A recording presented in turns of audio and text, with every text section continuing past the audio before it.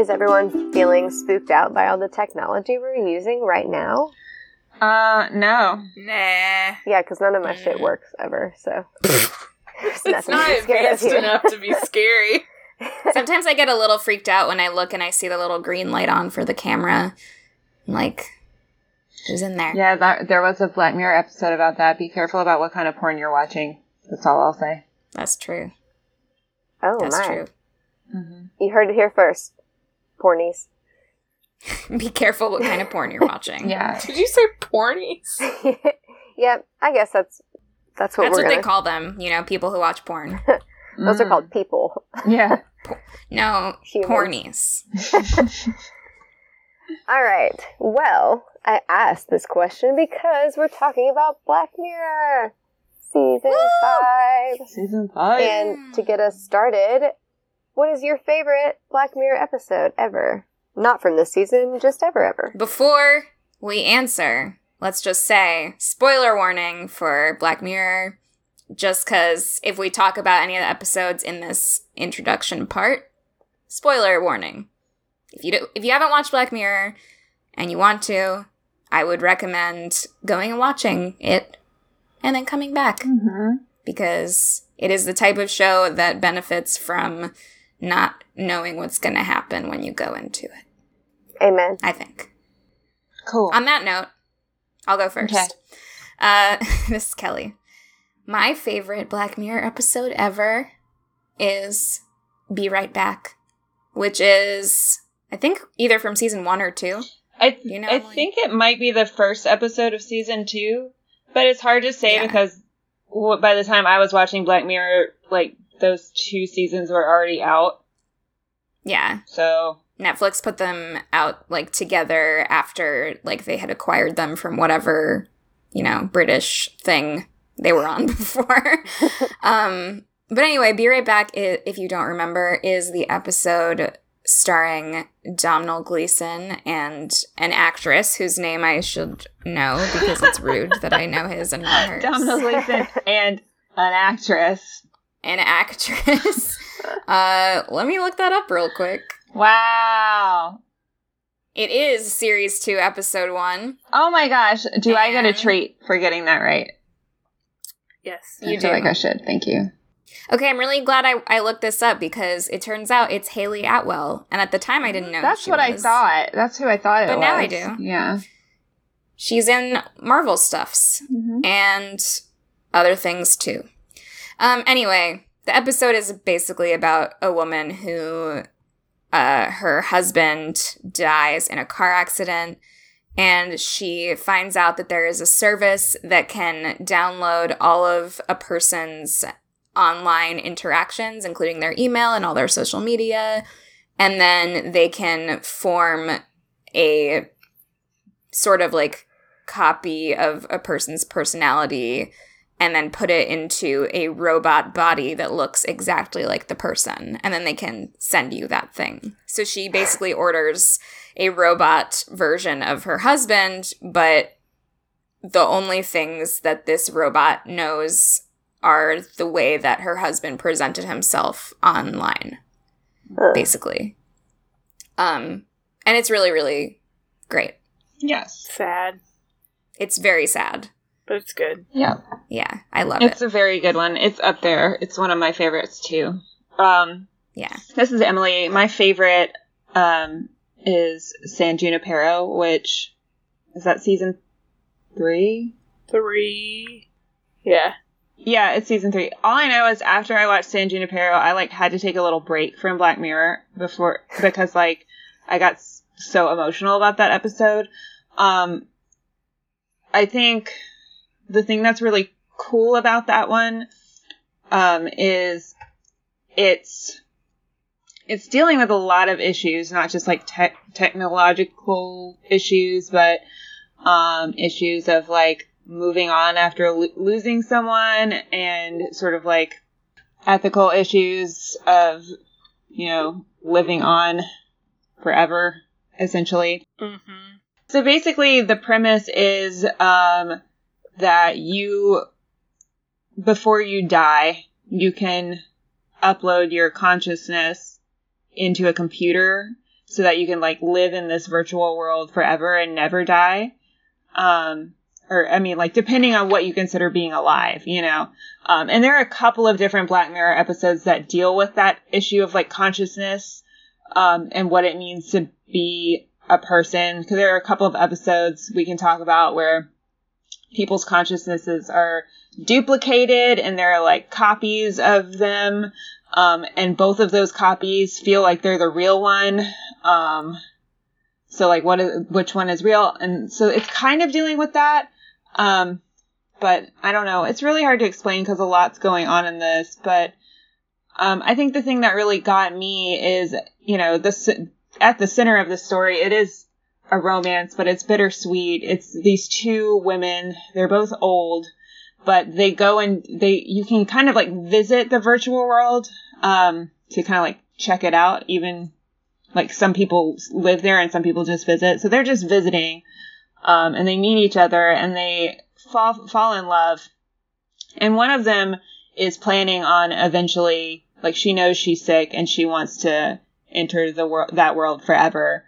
And the other one, feels very conflicted about it. Her husband died and she still misses her husband. And she sort of has this feeling of like, why should I live? Like, what would be the purpose of like living on in this world if he can't be there, you know? So I don't know. I like tear up just even thinking about it because like it's tough. Like, I don't know, like there's a sort of like guilt surrounding like being alive after someone you care about has died and like wondering like, why should I, you know? And that's sort of like multiplied times 1,000 when you're like, I could live forever, but why should I be able to do that when like someone else wasn't able to? But that's just like a small little pinch of what's going on in the episode. That's just the part that resonated with me most. But it's a really beautiful episode too. The world they enter into, visually, the world they enter into is like this like hypercolor like 80s world, but they also like visit a couple of different time periods. But yeah, I don't know. I love it. It's like for a Black Mirror episode, it has a really happy ending, which is not like, again, for a Black Mirror episode, it's still like bittersweet, but it's still like it's very like touching. So that was a nice change. I love fucked up endings, but it was just sort of like nice to have a surprise ending and the fact that I was like, oh, I'm surprised it actually like kind of worked out in a way. So yeah, because Black Mirror is like, it's pretty on brand for Black Mirror episodes to end terribly. Right. So the whole time I was watching San Junipero, the first time I was like, I know that it's probably not going to work out, but I really wanted to because like, these women are amazing and like they deserve to be happy, you know? So I don't know. And it's good. It's a really good app. And the two actresses, I'm going to fuck up their names because I'm not looking at anything. It's Mackenzie Davis, right? It is Mackenzie Davis and Gugu Mbatha-Raw. Yes, thank you. So yeah, they're gorgeous women, by the way. Amazing. Especially Gugu Mbatha-Raw. Yeah. Like, I mean, not to downplay Mackenzie Davis, but dear God. Yes. So yeah, I don't know. I was very just in love with the premise, in love with the characters, the acting. Like it just was like 10 out of 10 for me. Was just like blown away by it. So that was my really long explanation. Time for part 3 of our 4-part intro. Yeah. This is Mary. I will briefly say I also really love Be Right Back and San Junipero. I would also throw the USS Callister in there because I love that one and that's another one like that's dealing with copying consciousnesses. Yes, it's another one dealing with copying consciousnesses. It's got me and Susan's boy, Jimmy Simpson, in it, playing a real creep. Yeah, boy. But it's really good, and it kind of like riffs on classic Star Trek a little bit, which is fun. I will say though, like, a hot contender for one of my favorite episodes is in this season we're about to discuss. I'm excited to get to talk about that. Yeah. Me too. That's all I'll say. All right. This is Susan. I'll be quick with this because I've only seen 4 episodes of this whole show, including the 3 from this season. So, the other one I saw was my favorite one, which was, I'm pretty sure it was the first episode of season 3. It's the one with Bryce Dallas Howard. I'm not sure the title. Yes. Nosedive. Yeah. Nosedive. Yeah. Also a very, like, visually stunning episode. Yeah, I thought she was great in it. Like, I remember just being like, I don't know what is about to happen, but I just, like, couldn't stop watching her. Mm-hmm. But I also, so I sat down to watch Black Mirror knowing that the first episode of the first season was the one where the guy fucks a pig. Mm-hmm. And That's, when I, like, pulled it up on Netflix, it automatically put me to season 3, because that's what had just come out. I thought I was watching season 1. So you were like, prepared. when is the pig fucking happening? Yeah, I was like, how on earth does this get to that point? Like, I can't figure out a way. I mean, I watched for probably 20 minutes before I was like, this has got to be a different season. So, anyway, I've never actually seen the pig fucking episode. It's really not that bad. Like, I it's mean, not it's that bad. horrible... It's also not a great episode. No, it's not. You know, it's very shocking when you don't know that that's what's going to happen, because I did not know what was going to happen when I watched. I mean, obviously I knew pig fucking was on the table. Yeah. That It's comes not up like pretty he early. fucks a pig on screen. Like, it's, I mean, it's not people, like, off freak screen. out. It's, you're watching his face during it. yeah, but, like, it's, I don't know. It's really not that bad. God, I just feel Like, so bad for But that dude. Nosedive is not that episode, for sure. Those are different episodes. Those are different. So I did read a lot of stuff, like, in the past couple weeks about, like, I read a lot of those articles where it's like, every episode of Black Mirror ranked, and then I've read, like, summaries of almost all of them, I think, because of that. So I know which ones you guys are talking about, and I've seen stills from them, but Well, I haven't watched definitely, them, like, so I'm going to go though. back and watch it eventually. Yeah. 'Cause I think you'll like it. I will. No, Was I the want still to. Even from that one episode after just like watching the this. guy's face, or was it just the pig's face? Or was it like a split screen of the guy's face and the pig's face? Oh, no. I want everyone to know that I do think it's deeply fucked up that a person would fuck a pig. Yes. Just to Look, clarify. Also, just Kelly's to on the clarify, record as being against he that. didn't want to fuck the pig. He did not want to fuck the pig. All right, let's be clear. Like, he was forced to do it. Okay? Yeah. Right. Just want to make sure. Let's get into season 5, which again we're gonna spoil. There's no pig fucking. Spoiler number 1. Yeah. I think we should just talk about each episode individually, but like within some kind of time constraint, and then kind of talk about, you know, where this fits as a whole season with the rest of the series. Sounds good. Which I'll watch eventually. I can't really comment on that part myself. You'll just have to listen to the experts. Let's get into episode uno, which was Striking Vipers, which is a cool title, I think. Yes. It is. I think so too. All right. I made a note here that it's directed by the same person who directed San Junipero and Be Right Back, which we just noted as a couple of our faves. So, did you go into this with super high hopes then? Or did you No, know that because at I the time? didn't know that until after I watched it. Okay. I didn't know either. Basic premise of this episode is that two friends they hung out in college a lot, haven't seen each other in a while, and they reunite at a birthday party, and then they start playing this video game that they used to play together, but now it's like one of those kind of augmented reality experiences where they're really in the game, and once they're in the game together, they start banging. Mm-hmm. Yeah. I mean, they're in the game. Two male and then friends, they're did we mention in that? the yeah, game. two male friends, sorry. Straight male friends. Two straight, ostensibly straight Identifying. male friends. Straight identifying male friends. One of them in the game is playing a female character. The other is a male character. So they're having like what looks like heterosexual sex in the game. But we find out later that the one that's playing a woman has dabbled with other types of sex in the game, including in the fucking game, a bear. so. Yeah. The greatest moment of any episode of possibly any Black Mirror season ever is when he says, I fucked a polar bear and I still couldn't get you off my mind. I mean, true love. That's romance. Honestly.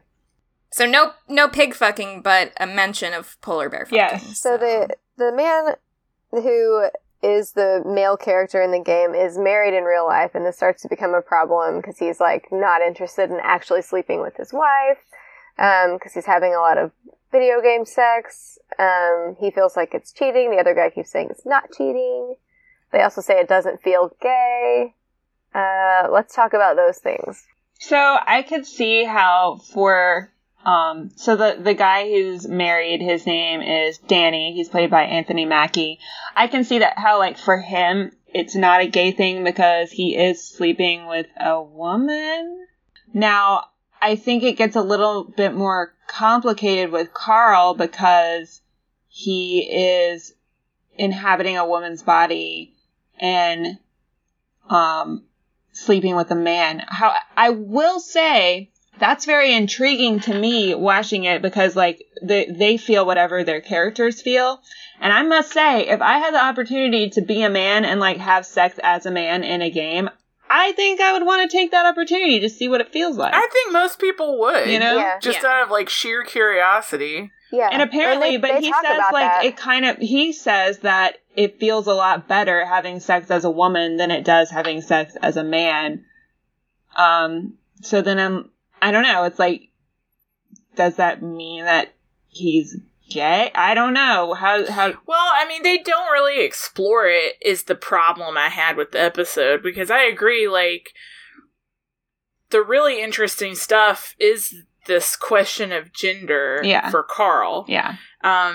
What's interesting for Danny is after having sex with Carl as Roxette in the game, he starts questioning his sexuality, I think, because he's like, oh, I really do have this emotional connection with Carl. Yes. And I would argue it's like questionable if he is actually attracted to Carl or just to having sex in the game. But for Carl, he's like, oh, it's like cool to be a woman and it feels so much better and it's different. And like those questions of gender are interesting to me because he's like essentially getting to test out being a woman. Mm-hmm. But I just like there's not enough time to answer how that works though, because like the game has to be programmed. It's not real, so somebody programmed that sensation in. Right. So also, are like they like perception. jizzing in their pants? I know y'all all were wondering that. Like, are they jizzing in their pants every single time? Yeah. Yes.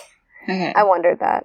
Probably. I mean, yeah, I feel like maybe because maybe that's why he can't, like, why Danny can't have sex with his wife, because he comes to bed and then he's like, I already came, like, I can't come again. But because, I mean, if you're feeling the actual real sensation of an orgasm, then you are having an orgasm, right? Yeah. No, I think like 100% they are. Well, that just seems messy. I hope they're wearing good underpants.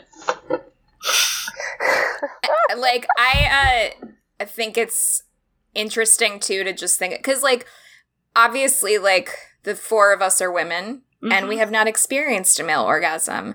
From what I understand from what men have told me, because I've asked, because I'm, like, curious about it, like, it's it's, like, more concentrated in one area, where the female orgasm, and this is speaking in terms of, like, you know, however you identify what your gender is, like, that's separate from these, like, sexual sensations, I guess.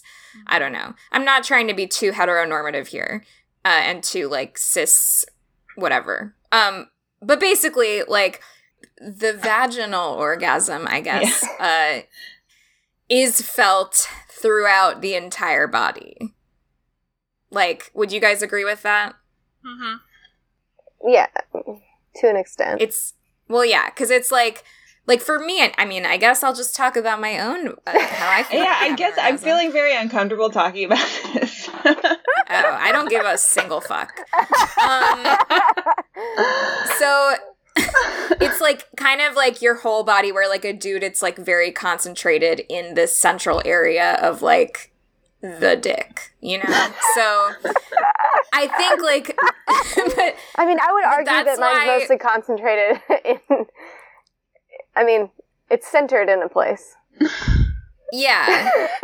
But I think, I mean, I don't know. I, like, feel like it's more in my head, too. And it's, like, this kind of, like, in your, I don't know, like, all through your whole body. And, like, also, it's true that, like, the clit has far more nerve endings than the penis. Emily's face. I mean, it's true.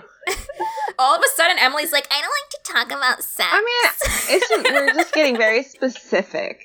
I'm trying to get to the point where I'm trying to explain that, like, I understand why a dude, if he had experienced, like, an orgasm in that type of body, how it would be, like, super exciting and super different and, like, really intense. And as I was saying, I would absolutely, if I had access to that technology, I would use it to find out what it would be like to have sex as a man. 100%. Oh, yeah. Yeah. Also, like, run out and get a blowjob ASAP, because that seems to be a big deal. Yeah. Yeah. And so, I don't know that it actually is saying anything about his gender, that he likes to experience orgasm through the video game as a woman. Like, I don't know if he's actually questioning his gender. It seems like he's not. It's just, like, a bigger question that's not fully explored. Well, I think it's also, like, a question of, you know, at what point does something become real and at what point is it not? You know, and, like, as, like, if you're, like, a person who, like, role plays or writes fan fiction and stuff like that, like, there is a lot of, you know, like, a lot of sometimes people, like, writing erotica together, things like that. It's like, are those people engaging in, like, you know, it's kind of, like, there's a line that is, like, very blurry, and I think it's really interesting. And it is. It's, like, something that I haven't really ever seen explored in a TV show before. So I actually really, really liked this episode. This was my favorite of the season. I like the premise. I think my brain is just, like, I'm asking all the logic questions that I shouldn't be asking. Like, why did they program this in there? And are there not filters for this sort of thing? Because if they won't let you, like, do other stuff in online forums now, why would they let you have sex with each other? I'm just saying, why not? I don't know. This is a future, you know, idea of what a VR game could be, which this will absolutely exist if they're able to make it happen, you know? I mean, there's, like, I'm just saying, like, VR porn now. If you had a VR game where you could feel all the sensations your character was feeling, why on earth would you be fighting? I don't know. I would they were, like, punching each other, and I was like, that looks terrible. Like, you're hurting yourself. Yeah, I was like, oh my god, this looks so painful. Well, there's also, like, questions about, like, masculinity and, like, aggression. Yes, and I've sent you guys an article about this. Yes. And Emily sent a really good article from Gizmodo. Who wrote this article? I'm pulling it up. Charles Pulliam Moore, and I'm sorry if I'm not saying that correctly, but it's talking about Striking Vipers and how it's sort of, like, exploring Black masculinity and sexuality specifically, which I think, like, that's something we need to talk about too.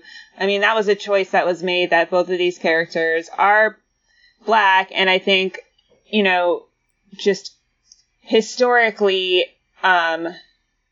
homosexuality has been more of an issue in the African American community. I want to be careful talking about that because I am not a Black person. I cannot speak to that. Yeah. But I think there's definitely, not to say that, like, white dudes aren't fucked up as hell, because we know they are. Just look at our Bachelorette recaps for that. But, oh boy. There is a certain standard for Black masculinity that is different. Yeah. So, yeah. And of course, like, a lot of it is societal, and most of it is probably societal. Yes. These ideas of masculinity that have been created in different communities. And on top of, like, like their blackness, but also like male friendships in general that are not like gay friendships, but it's like there's like a certain amount of like closeness and intimacy that you're allowed to have with like a male friend, like, or like two dudes are allowed to have with each other. And, you know, if you get too close, then you're gay. And it's like taking that to like an extreme where it's like, this is like an extreme type of intimacy that these two people are sharing. And yet they're like, and they feel this like strong emotional connection, but it's like, they're like, is this love? And it's like, well, a lot of like female friendships are like that, you know? So, I mean, without like the sex, I guess, but the video game sex, you know, like the actual intimacy parts where they're just like hanging out and talking in the video game is like, and they're like, oh my God, what if we're in love? And it's like, you might just be like really good friends. there's like at the beginning of the episode, there's something made of like, Theo is asking Danny, like, what's going on with Carl? Does he seem good? And Danny's like, I don't know. Yeah. We don't talk about that kind of stuff. Yeah. And we should say Theo is Danny's wife. Yeah. Yes. Yeah, but he's like, I don't know, we're not, you know, we don't talk about that sort of stuff, we're just dudes. But then in the video game, under these, like, different identities, they just sit and talk about all sorts of things. Yeah. So, I mean, I think that's a good point, that, like, maybe you're just friends, dudes. Yeah, and it's okay to say, I love you to your friend. Because there's a whole freak out about, Carl in the game says, I love you, and then he's like, fuck, I just came out, or whatever, and it's like, well, you know. Well, they had just had sex. Yeah. Yeah. Yeah. I mean, I say I love you to my friends also, but I've never said it to them after having sex with them. Yeah, I try not to say. I haven't like had sex with my friends, but I mean, in that context, it's a lot more emotionally charged than just telling your friend I love you, and that's why there's a big freak out. And then they decide that they're going to meet up, and Danny is like, we have to kiss and see what's up here. And he's like, if we feel fireworks, then at least we know that exists, and we'll like deal with it from there. And they like cannot do it at first. Yeah. Yeah. Then they finally do it, and then they're like, yeah, I don't feel anything. And then they start fighting, like, actually. Well, Carl's like, yeah, I don't feel anything. And Danny's like, oh, yeah, me too. Yeah. I don't feel anything either. It seemed like Danny did feel something. Yeah. And I don't know if Carl actually did too and was like lying, but it seemed like Danny definitely did, and that's probably where some of that aggression came from. Carl immediately was like, nothing. Yeah. But then he's the one who's so dead set on holding on to this. Yeah. Mm-hmm. Where Danny is trying to like back away from it. So it's, I just think it's really interesting, and like, I don't know, I think that this explores, because like Black Mirror has explored a lot of the same questions over and over again, in different ways, but I think this is kind of a new question that they're exploring, and I think that's what I really liked. I guess my main issue with it, as it is I was not satisfied with the conclusion.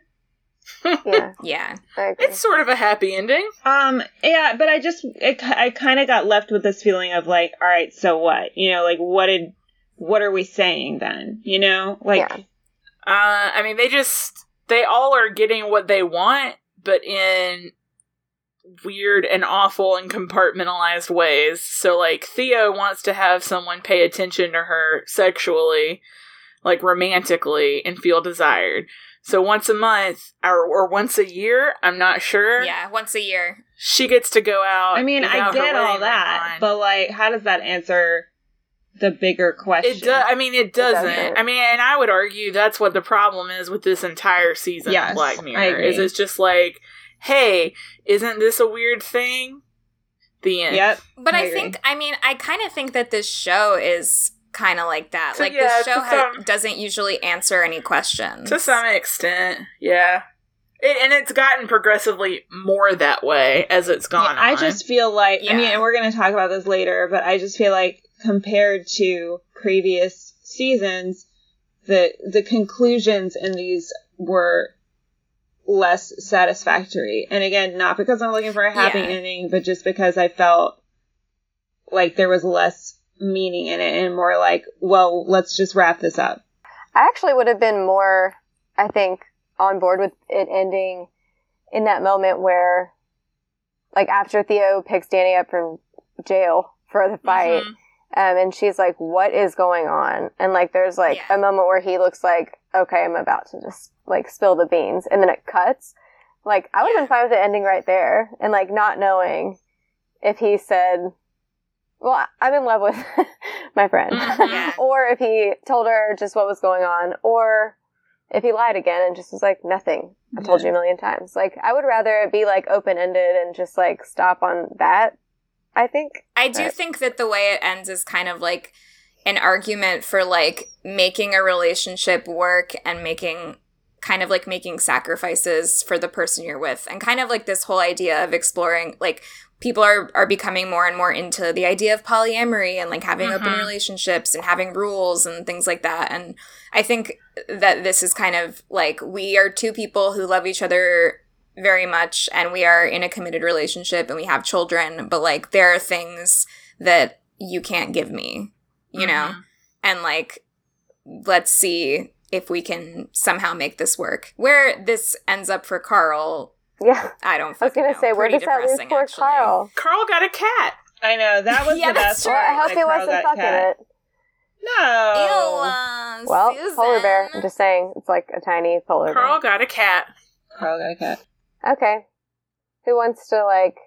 This next PSA. Summarize this mad commercial? Oh, I will.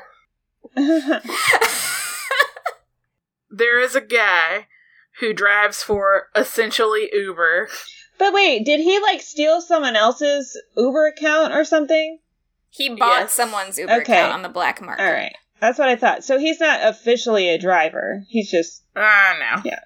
No. But he does function as one for a couple drives, though.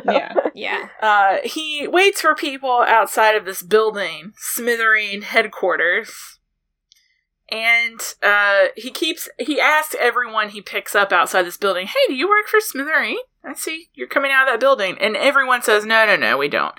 Eventually he finds someone who does, so he kidnaps them. He drives them out into the middle of nowhere. He has a gun. He says he's going to shoot him. He gets chased out into the middle of a field. He just kind of parks his car in the middle of the field. And the police have surrounded him, and they're like, we gotta negotiate. He's got a gun. He's got a hostage. He's gonna kill this guy. We gotta negotiate with him. Oh, and this is in England, so they don't just shoot him outright. Yeah, I was like, if this was America, he'd be dead. Oh, yeah. Already. No, he would have been shot, like no episode. Wait. He is white. Yeah, he is white. So, yeah. He is white, but I think if he got out of the car and, like, waved a gun around wildly, like, someone would probably take a shot. Like, at least a kneecap shot. But they're all very polite and British about it. Like, oh, well, we've got to get the negotiator down here. Well, that was a very New Zealand accent, Mary. It was. For a lot of the episode, they don't shoot him because shooting him would put his hostage in danger. Yes, once they do actually get guns. Like, I'm just saying, I'm noting that they don't even have them in the first place. Like, you would see if this happened in America. The guy, the kidnapper, named Chris, wants to talk to Billy Bauer, the head of Smithereen, which is, we find out, a social networking app that looks like Twitter. Yeah. But Billy Bauer is, like, the owner of this huge company, and B, on a silent retreat. Yes. But eventually, after a bunch of, like, weird connecting of phone calls, like, Smithereen is researching Chris, while the police are researching Chris, who's gonna find out more quicker? Obviously, the social media company. Mm-hmm. And they're, like, piecing together pieces of Chris's life, and they figure out, more or less, what has been happening to him over the past couple of years. His fiance died in a horrific drunk driving accident. Then his mom died. He had no one. He was just living in his mom's house for a few months and, like, enacting this plan to talk to Billy Bauer on the phone. eventually he gets to talk to Billy Bauer, who's like this super chill guy, played by Topher Grace. When Topher Grace showed up on screen, I was like, oh my god. Yes. Yes. With his little baby ponytail. Oh, Once he talks... Mm-hmm. Topher Grace? Like, oh, Eric Foreman? Oh, yeah. His dad probably still isn't proud of him, even though he's the owner of a big company now, you know? It's like, you got your foot up your ass.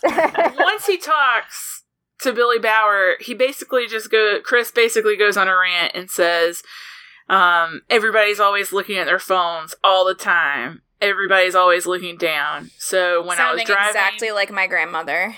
Right. And so when I was driving home one night with my fiance in the car, she was asleep and I got bored and I saw my phone ping. So I picked it up and looked at it and then we crashed.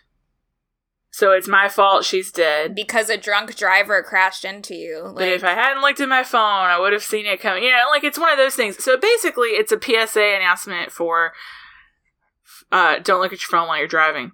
But I have a bigger argument. Are you ready? Mm-hmm. Ready. Billy Bauer is basically Jack Dorsey. Yes. From Twitter. Super hippy-dippy. Rich. All about good vibes. I don't know. And... all about those good white supremacist vibes. Yes. And the show essentially is sort of making the argument, like, or shows that, like, Billy doesn't actually have control over his company, because he tells Chris at one point, well, you know, like, what can I do about it? They just do these things. Like, people who work for me just do these things on our app. I'm not actually controlling it. I just came up with it. And Chris says, well, I don't want you to do anything. Like, I just wanted you to hear my story. Yeah. And it feels like, if this is an analog for Jack Dorsey, it feels like a big excuse, you know? Because, like, there's been so much happening on Twitter lately with Jack Dorsey being like, sure, let's, like, keep these Nazis on here, that's fine, but I'm gonna ban you for, like, sticking up for people and trying to defend them. Yeah.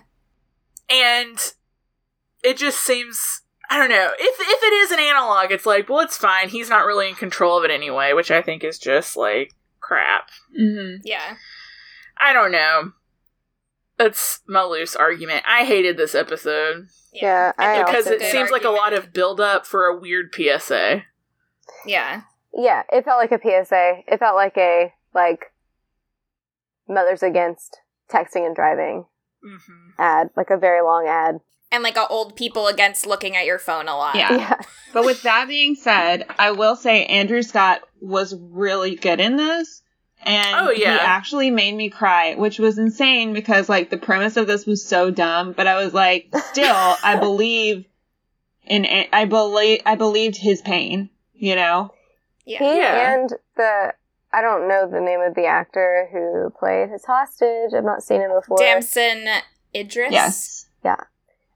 He was also really good. Yeah. And, like, when, in the struggle where, you know, like, with the struggle over the gun, and even before that, just, like, when it's just the two of them in the car, like, that was, like, compelling to watch their interaction. And I was, like, stressed when I was like, oh my god, someone's going to get fucking shot, and, like, I don't know who's going to shoot somebody, and I don't want to see someone blow their own head off this close. I'm too close to them.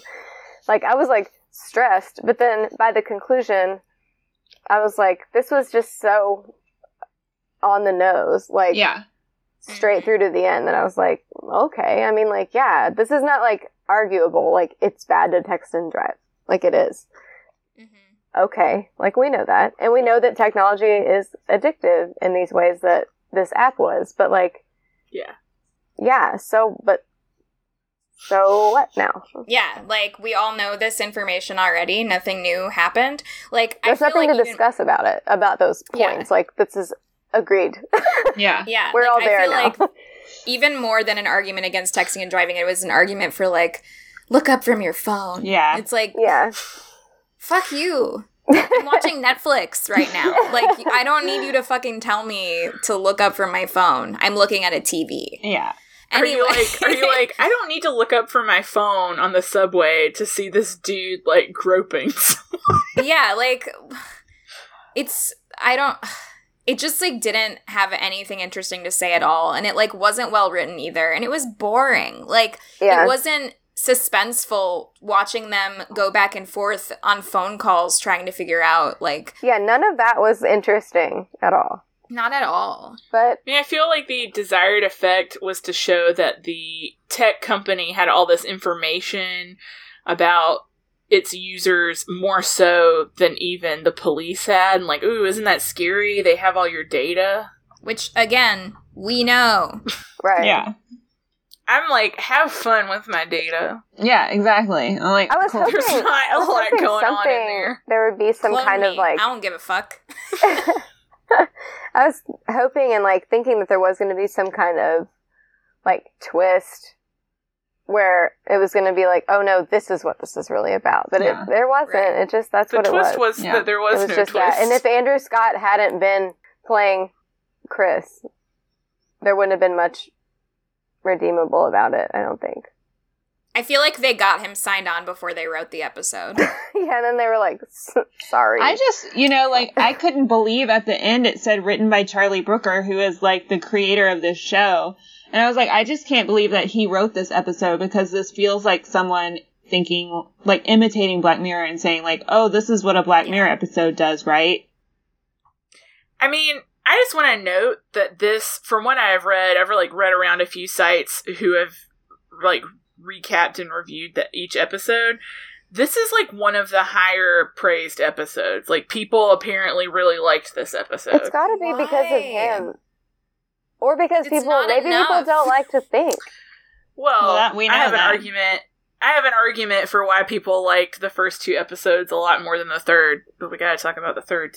See, I've heard reveal. all of the things I've heard were that the third one was the best. So I went in thinking that the third one would be the best, and then ended up liking the first one the best. Yeah.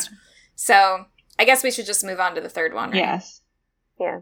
Can I read this quote? Can we start with that? Yes. And then we can talk about it. Because, like, this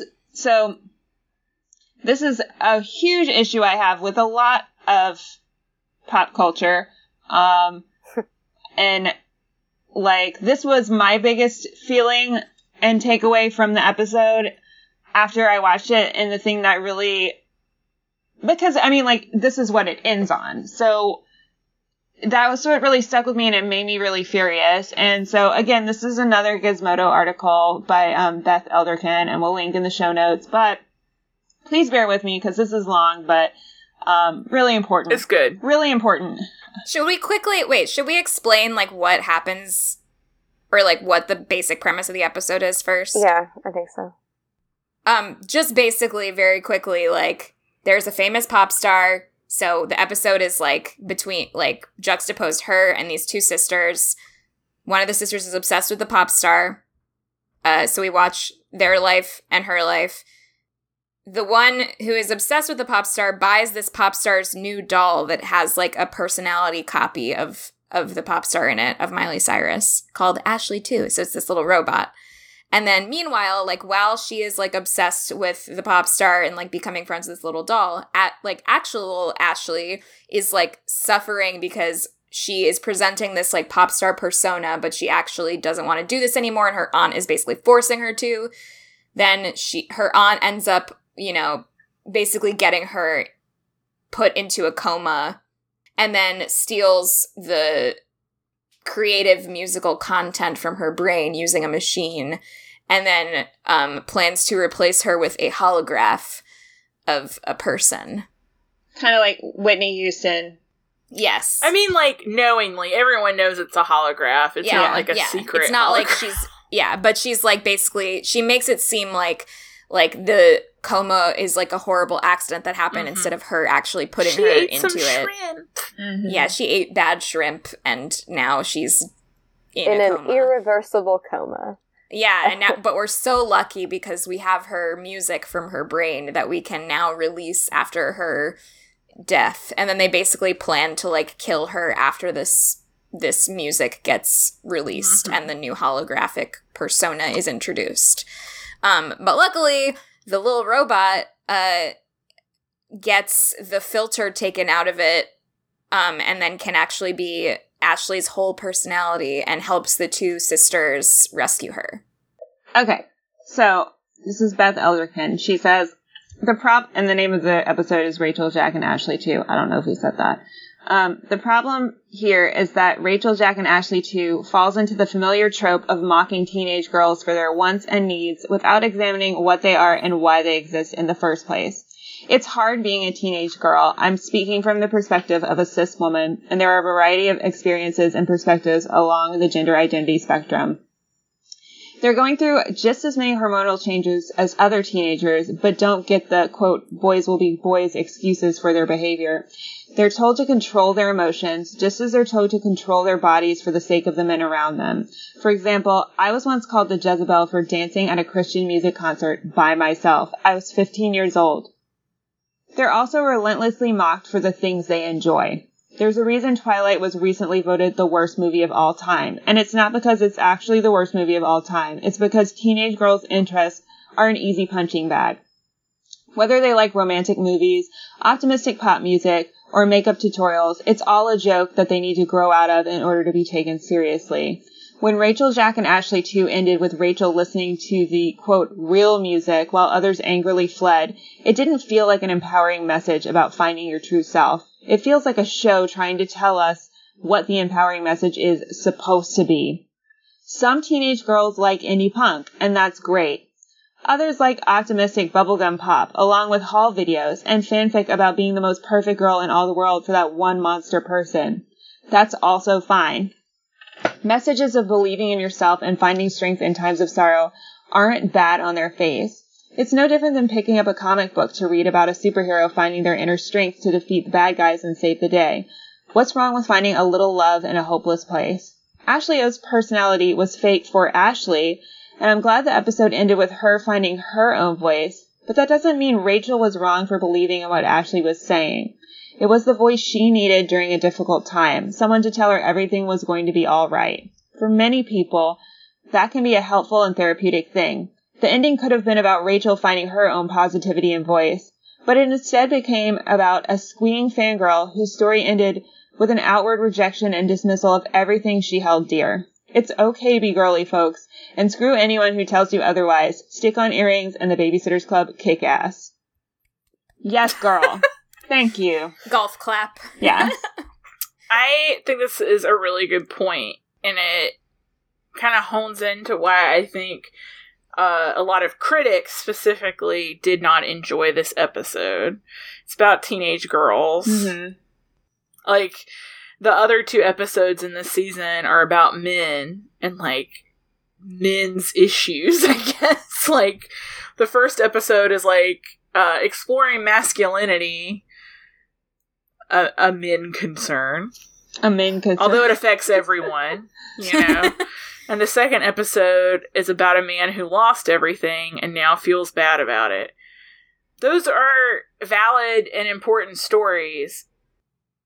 And the critics can recognize that, but then they want to crap on this last episode. Because it's about teenage girls, and also because, specifically, they chose Miley Cyrus to star in it.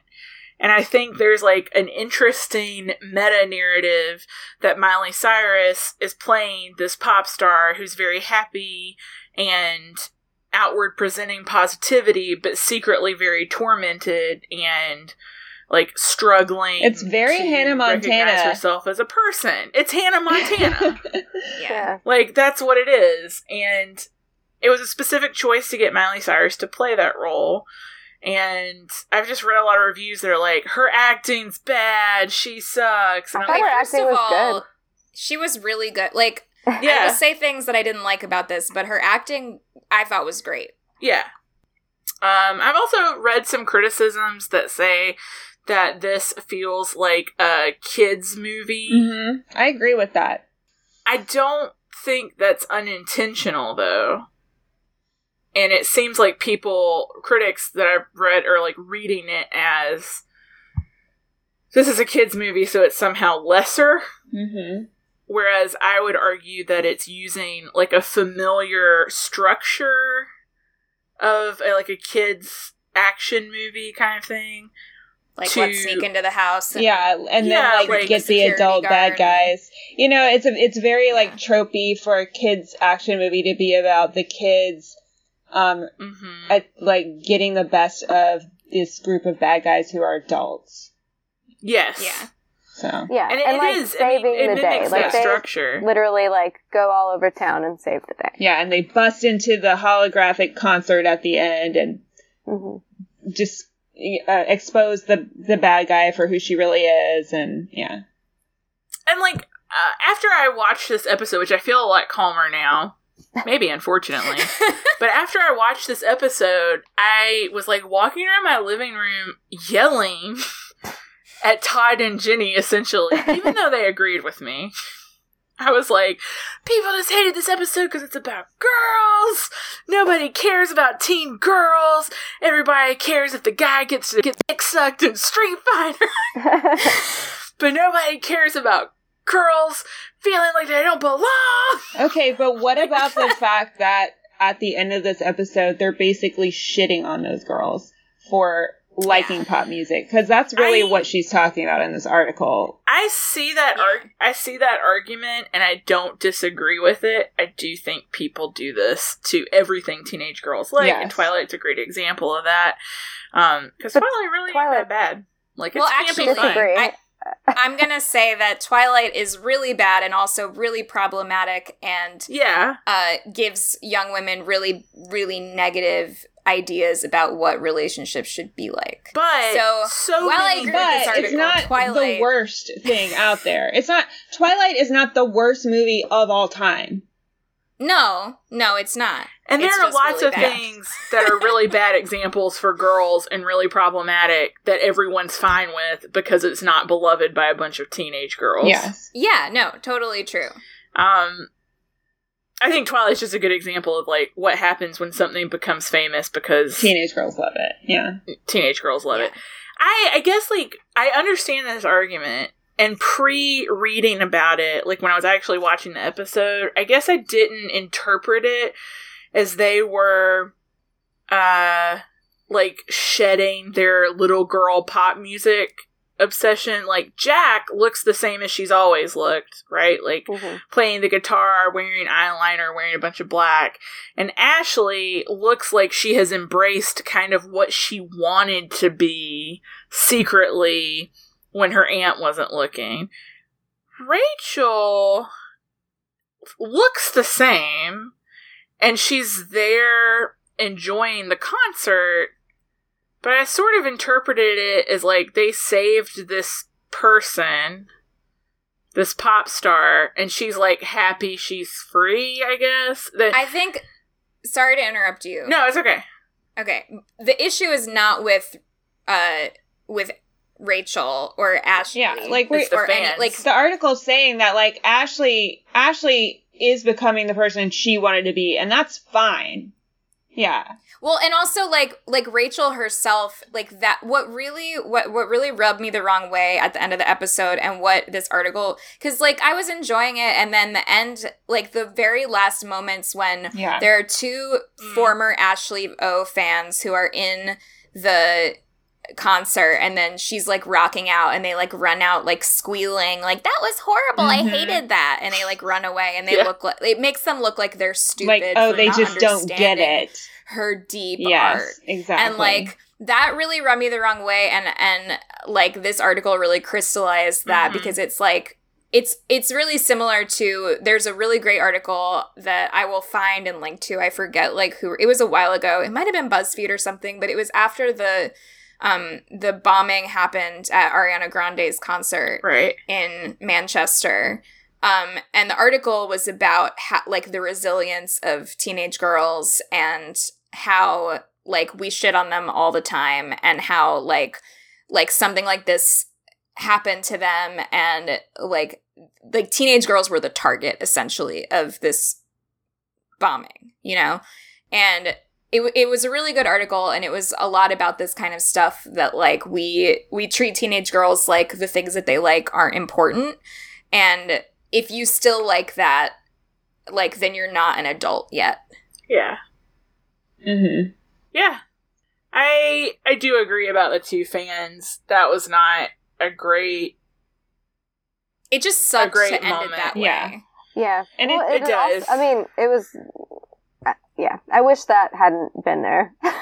Yeah, because other than that, I really liked this episode as a whole, and I thought at the end, like, I don't feel like Rachel abandoned like the stuff that she liked, because I think the thing she embraced about Ashley O was the message of like, be who you want to be. Right. And I think now she's like happy for Ashley for doing that, and she seems to be like just enjoying that, and she's still like supporting that same message and believing that same message, I think. The two Ashley O fans at the end though, was a bummer. Yeah. It was such a small moment, and it made such a huge impact. Like, I just, like, want to know who decided that should be in there. And sure, it was probably a man, yes. Importantly, central to this episode is a 9 Inch Nails song. Yes. Can we please talk about 9 Inch Nails? Yes, can we please? Ashley O sings a lyric-changed pop version of Head Like a Hole. Which really was my anthem as a teenage girl, so I was here for it. And then at the end of the episode, she sings a punk version with the 9 Inch Nails original lyrics. Which, by the way, I loved. The whole time. I loved it. I loved her. I mean, I didn't love the pop song because the lyrics are like terrible. Version. But they are terrible, but like I loved it. Here's the thing. I like that sound though. Miley Cyrus and 9 Inch Nails are like two of my favorite musical acts coming together. Never thought I'd see the day. Loved it. I love Miley. Like, love Miley, love 9 Inch Nails, was here for it. I also I have to quickly say that I found it hilariously ironic that while she was being her real, true punk self, she, like, stage dove and was clearly lip syncing. Also, speaking of lyrics, I would just like to say, like, while I love Head Like a Hole, let's not act like these are fucking amazing lyrics. They're not great. No, they're very simple. Not. They're very simple and they're very repetitive. Head like a hole, black as your soul, I'd rather die than give you control. Here's the thing. There's a reason that this is a song that was an anthem for me as a teenager. It's, you know, like getting back to things that we like as teenagers. And again, I still dig it. I'm not saying, like, I'm not knocking it. I haven't, like, grown out of it. But, like, these are, like, angry teenage emotions, right? These are things that, like, as a teen, you're like, I fucking hate everybody. Nobody's going to control me. Like, you know? And it's speaking to that. And I think in a similar way, like, that's kind of, like, the same thing that, like, teen pop songs do, right? It's not necessarily that the lyrics are kind of, like, simple, but, like, it's speaking to somebody's hearing that and identifying with it, you know? Yes. Just to clarify my lyric comment on the pop version, I love pop music. I especially love it if there's a synthesizer involved. So this was like, I was like getting down. The line, achieving my goals, I could not. Okay. Like, that's where. That's the part where it really just. That's where things stop for me. I was just imagining her filling out her bullet journal, you know, like getting that checklist done. And I was like, yes, queen. I love a bullet journaling queen. Get it. I liked both versions. A moment that I must quickly mention before I forget that I loved was that while she was in her coma, they still put the wig on her to record. Yes. She's just, like, lying there like this, and there's just this wig, like, sloppily placed on her head. Yeah. We can't let them know she has real hair. Yeah, like, what? I really liked this episode, though, and I guess, like, too, it kind of resonated with me. We all have different tastes, and we all have different, like, experiences, and I guess it resonated with me specifically because, like, I do children's lit, and so I am familiar with the argument of, like, what you do and like isn't important because it's for children. Mm-hmm. Yeah. And so I very easily sort of read that on to, like, young girls liking this pop music, it's not art because it's for children, basically. So, like, I really enjoy kind of, like, exploring that topic. Todd made a good point when we were watching this, and I will give him credit for it instead of stealing it, but he said, this is clearly, like, a pre-Lorde, pre-Billie Eilish pop star. Yeah. Yeah, very true, because it's, like, there's a part where her aunt is like, she's writing these like dark lyrics. That's not gonna sell. Nobody wants that. And no one it's wants like, actually, that's very successful right now. And there are a lot of pop stars who are like making a fuck ton of money by getting like alt girl pop stars. So, but I wonder if this is more of a commentary on pop stars like Miley Cyrus when she was younger, or someone like JoJo Siwa, who's like got a very carefully crafted persona that is specifically marketed to young girls. Right. Or Taylor Swift. Buh. Hey, Boo! we're not doing that. Let's not shit on things that teenage girls and Emily like. And me. And Susan. Taylor Swift is fine. I just, like, sometimes I'm like, calm down. Calm down. Which is funny, because her last single, or most recent You single, need to calm down. You need to calm down. Yeah, because, like, she's, like, an LGBTQ ally now, you know? No. Y'all need to stop. I don't want to get into this. Like, we can... It doesn't matter that she wouldn't say who she was voting for. She has said. All right, After. leave her alone. After. Leave Taylor alone! I will not. Oh my gosh. Y'all, we're just I think a lot of my... I think if we discuss this, it's gonna split this podcast in two. Okay? The right side, yeah, me and Emily. That's and right. You haters. Y'all are. I'm not a hater. I just feel kind of ambivalent about her. Haters. You made it sound. Yeah, that's... Yeah, well, I'm more thinking of, like, her song that's on the radio right now. I really don't like it. I'm thinking about just how bad she is in general, but it's fine. We can move on. This is not the view of Book Squad Goals as a podcast. Taylor Swift fans listening, please know. The point is, though, when people, like, I would say adult women, or women in their 20s, go to Taylor Swift concerts now, because this is what they were listening to, like, coming into their young adulthood, and still... people give them a ton of shit about it. Exactly. Yeah. And y'all are giving us shit right now. I'm gonna go to this fucking concert. I'm speaking as a full-grown woman who loves Ariana Grande with all my heart. No, I was just making the comparison to Miley Cyrus, who I would also love to see live. Yes. Love Miley. Party in the USA. If you guys were like, we're gonna go see Taylor Swift, and we're so excited, I would be like, yes, that sounds like a good time. Well, yeah, but you're like a cool, nice person. Not everyone is. Susan, let's go see Taylor Swift. Let's go. Just to spite these bitches. I don't have the money for that. I had to pay. I'm not inviting you. You're not invited. Okay. Yeah. Kelly and I are going to go see Mitski. That's fine. Yeah. I don't even fucking care about Mitski. Just kidding. I'm not. Kelly's going to go Emily see doesn't Mitski even like music, so why are we having this conversation?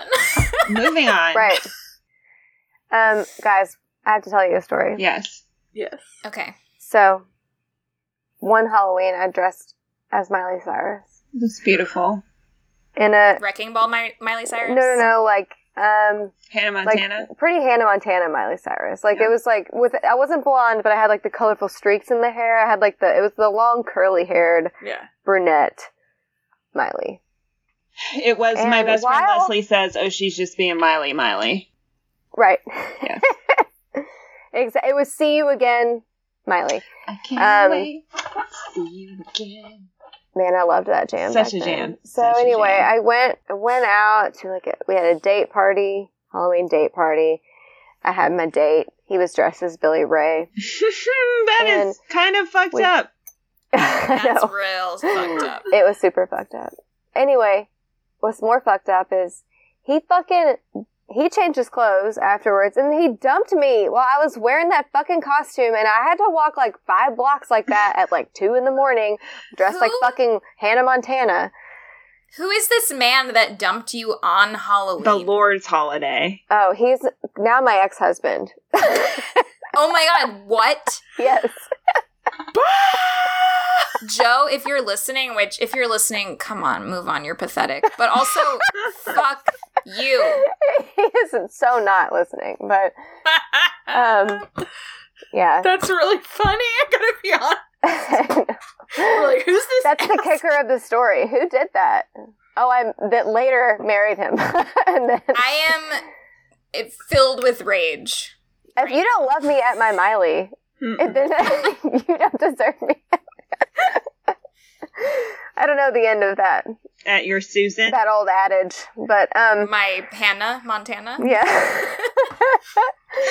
I was like, so I have to go home now dressed like this and like crying, like looking horrible. You know? Not even worth anyway, crying about, girl. Mm-mm. That happened. Well, yeah, I mean, I'm fine now.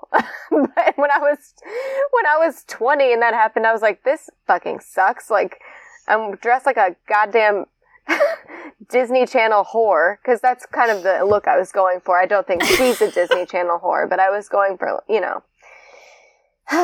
Disney Channel whore makes me think of Spring Breakers. Spring Break. I love that movie. Spring Break. Also, speaking of things I love, Excellent people hate film. on me about James Franco. Girl, I'm not going to hate on you for that. You know that. I know. We're We're in on this the together. same page about a lot of these things. That's right. But we're on the same page about Jimmy Simpson. Yeah, Oh, y'all, yeah, y'all girl. can have that page. Mm-hmm. I'll take it too.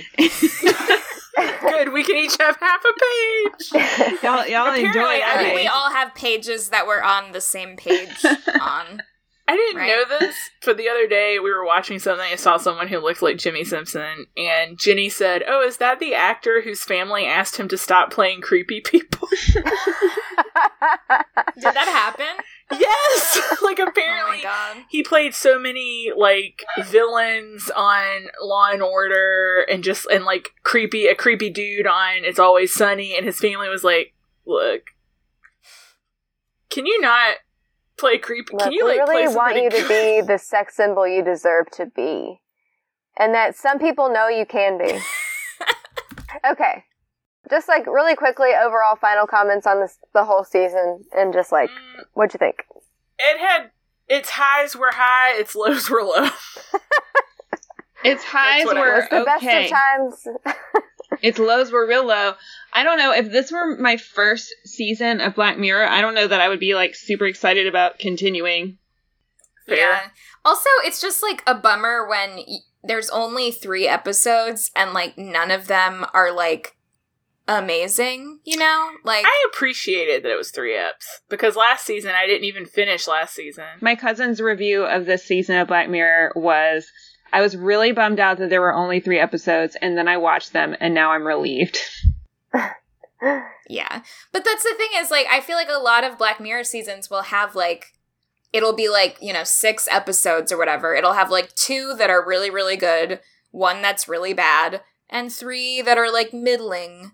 Mm-hmm. And, like, I feel like we got, like, the 3 middling episodes. Yeah, I feel like we needed the 3 more to get to the good ones. So we needed, like, Yeah. yeah. Maybe they have to get warmed up. Oh, no. Okay. I'm gonna watch more Black Mirror. I'm You just should gonna go back in definitely time. watch the other ones, and then you'll I'm gonna see. watch the ones you guys told me to watch. Yeah. Go back to the beginning, but don't feel pressure to watch the pig sex one. Yeah. But definitely watch Be Right Back, but also watch the entire history of you. Yes, that's a That's good what one, that too. called. That was the first one I That's watched, another one. actually. That would be me. I would be like, oh, you said what? Let's rewind. Let's rewind the Same. tape! Like, that is a dangerous technology to have, Yes. because I would abuse the shit out of that. Mhm. Yes. Do we have any other Black Mirror episodes that we want to mention? I feel like I do, and now I can't think of them. Black Christmas. Oh, Black Christmas is Amazing. great. Incredible. John Hamm is in it. Always great. Yes. Always great to see John Hamm. Let's have him around. And that's a great one that has, like, multiple twists that, like, yeah. really pay off. Do not watch the Waldo moment unless you want to get really depressed about the fact that that one came true. Because that is basically about Donald Trump. And also the worst, possibly my least favorite episode of the entire show. Yeah. Hang the DJ's pretty good. Oh yeah, I love that one. I found a lot of people didn't like Archangel, but I really liked that one. Also, apparently, it was directed by Jodie Foster, which I did not realize. I remember that, but I don't like that one. I like that one. But I liked what was the one with the scary house game? Oh, the playtest. Yeah, that's a good one. Yeah. There are a lot of good ones. Yeah. White Bear, that's a good one. I like that one. The AV Club did a ranking of all of the Black Mirror episodes from worst to best. What was the worst? The worst is Shut Up and Dance. Is this before season 5 came out?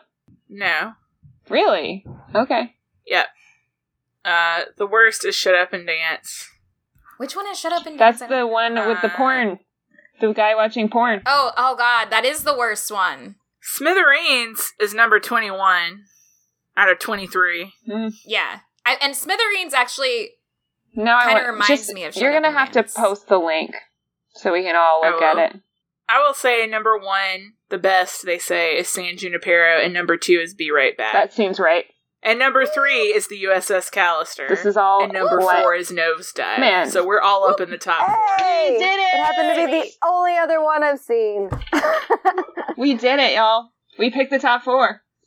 Good job. And Hang the DJ is number 5. Like that one, too. Yes. The Entire History of You is number 6. White Christmas is number 7. Look at this! Fuck yeah. Why did I say Black Christmas? I think I said that, Black too. Mirror. Yeah. White Mirror.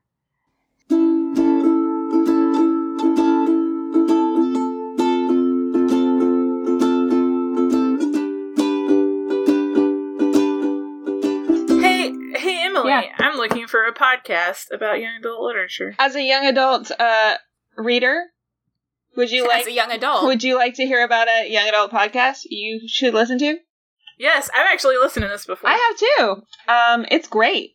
So this is it. for real recommendation, y'all.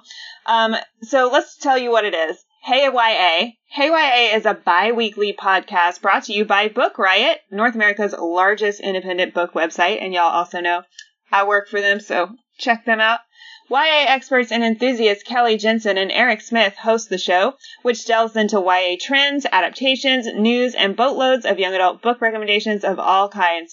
Like, seriously, if you want to stay up to date on what's coming out in YA literature, like, Hey YA has got you covered. Your TBR list is just going to explode, and your brain is going to explode from all the YA that you're going to have to read. It's so good.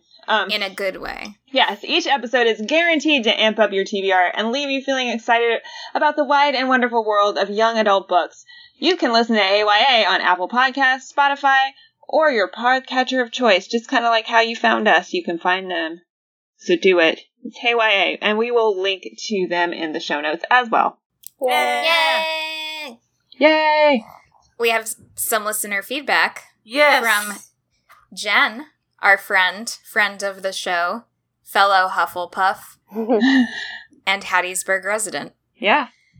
Jen says, I wanted to let y'all know that I enjoyed the Travel-sode. I liked the structure of the episode, and even though you covered so many topics, it all still felt coherent and connected. That's very generous. I also thought having Kelli, hey, that's me, pop in every once in a while to provide some extra explanations was well done. Your karaoke was great. I also liked all the discussions, including favorite books, the columns, the life lessons, and The Sims. I'm also really glad Mary's car was found. I also had no idea about that rule. There should be signs. I am indignant on Mary's behalf. Mm-hmm.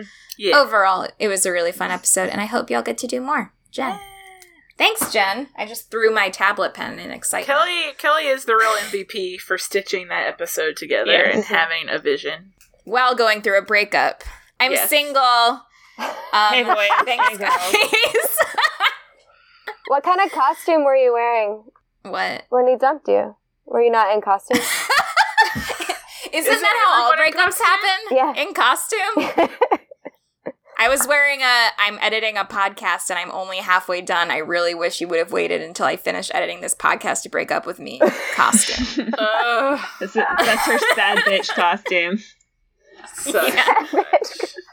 The actual outfit was denim shorts and actually a Lord t-shirt. That's pretty hot. Perfect. It's pretty hot.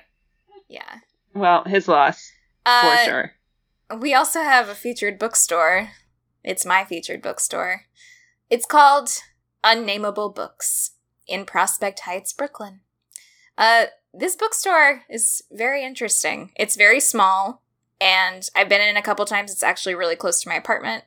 I talked to the man behind the counter and asked him some questions, but most of the questions I asked, he was like, well, the owner's kind of mysterious and secretive, and I'm not really supposed to say. What?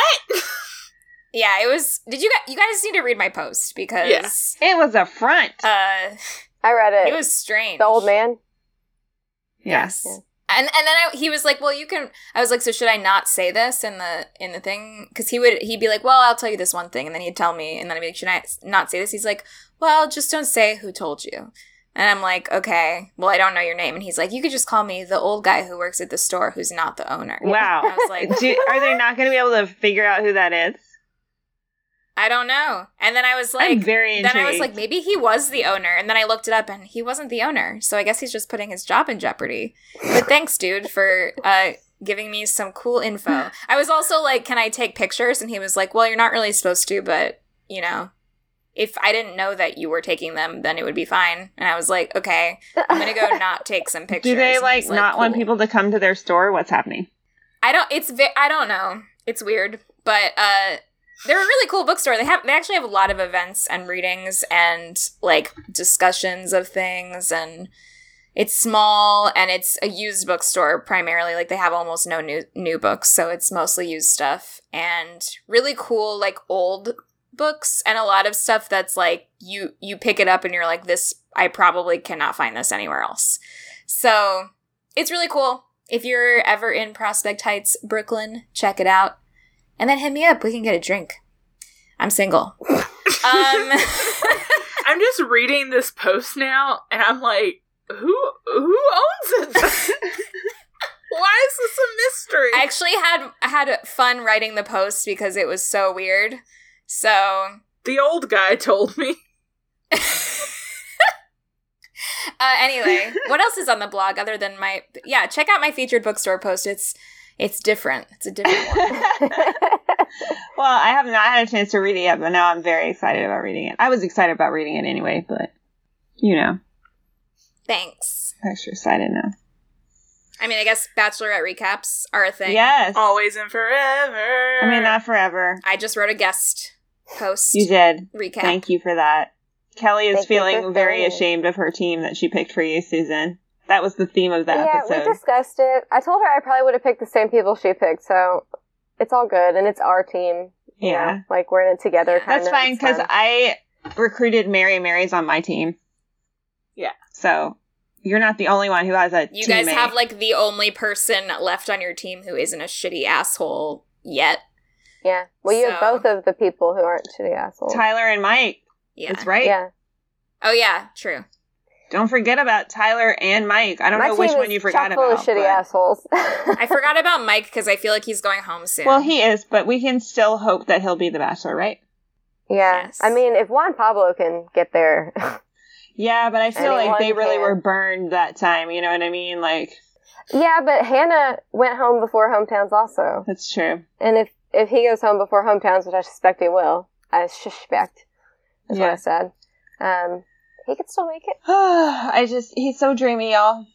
I'm really hoping for him. Okay, what believe else? in him. What else we got? Love Island. So I'm not recapping Love Island because that would be batshit crazy, but I do talk. That would be actually insane. That'd be How actually would insane. anyone do that? I'm having enough. It would become a Love Island blog. Yeah, I'm having enough trouble as it is just, like, keeping up with watching it, let alone, like, trying to record any information about it. But I do talk about how the show has basically destroyed my life for the summer, for better or for worse. So not a condoning, like, I'm not, like, condoning anyone, like, go out and do this. However, if you do, great, please let me know so that I can talk to someone about it. Yeah. So I wrote about that. Oh, I also wrote about Child's Play, and I named it the best episode of Black Mirror Season 5. Yeah. So check that out. Mary went to see it with me, so she can let you know. It was good. I loved seeing Aubrey Plaza as a mom, like in a mom role. Yeah. I'm really excited to see it. Also, Mark Hamill obviously. trying to act like he's retiring from doing creepy cartoon voices. We see you, Mark. Also, Please, Mark. Paperboy's in this movie. Paperboy. He is. Paperboy. Love Paperboy. Gotta love that paper boy. That's right. When's Atlanta coming back? I need it. I wrote a new installment of Late to the Game. Yay. About the 2015, I believe, video game from Software, Bloodborne. It is a notoriously difficult game from the people who make the Dark Souls games. It is so hard. I can't say enough how hard this game is. Like, I've heard, as we've been recording, Todd, like, yelling a little bit in the living room because he's playing Bloodborne right now. And he sounds frustrated with it. Or maybe he's yelling at the Democratic debate. I don't know. But I read about this game, and I give you 5 tips that I wish I would have known before I started playing Bloodborne. Nice. There's also a new Pod Squad installment. Yeah. This one is about another true crime podcast that I've recently discovered and I love, called Crime Junkie. So check that out, especially if you like crime. I love and crime. murders. Love it.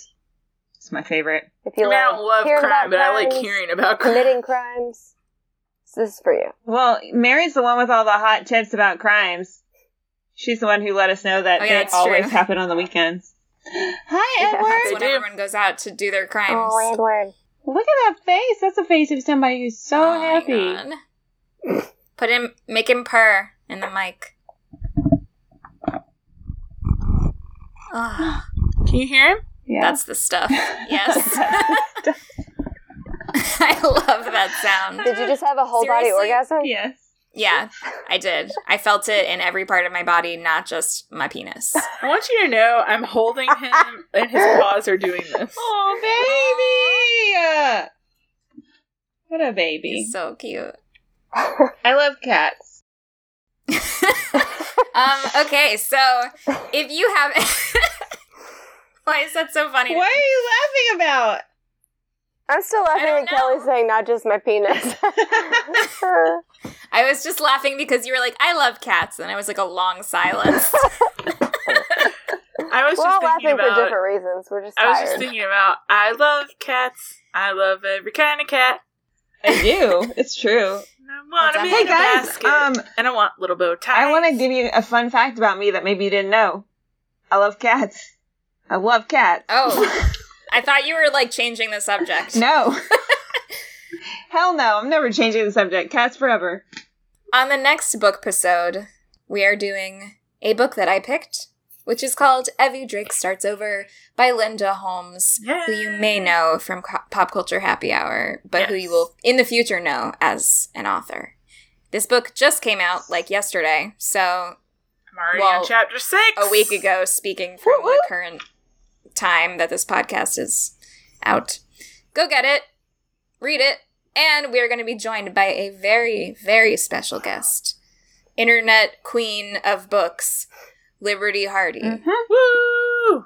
So, I'm excited. if you have any questions or comments, if you've like already read the book or you think you're gonna, you can send them to us beforehand. Otherwise, you can send them after. You can also send us any comments or questions that you had about Black Mirror Or the Mars Room. to Book Squad goals. No, that's not it. Guys, can you believe I just got the email address wrong? It's thesquad@booksquadgoals.com. Kelly, you had one job.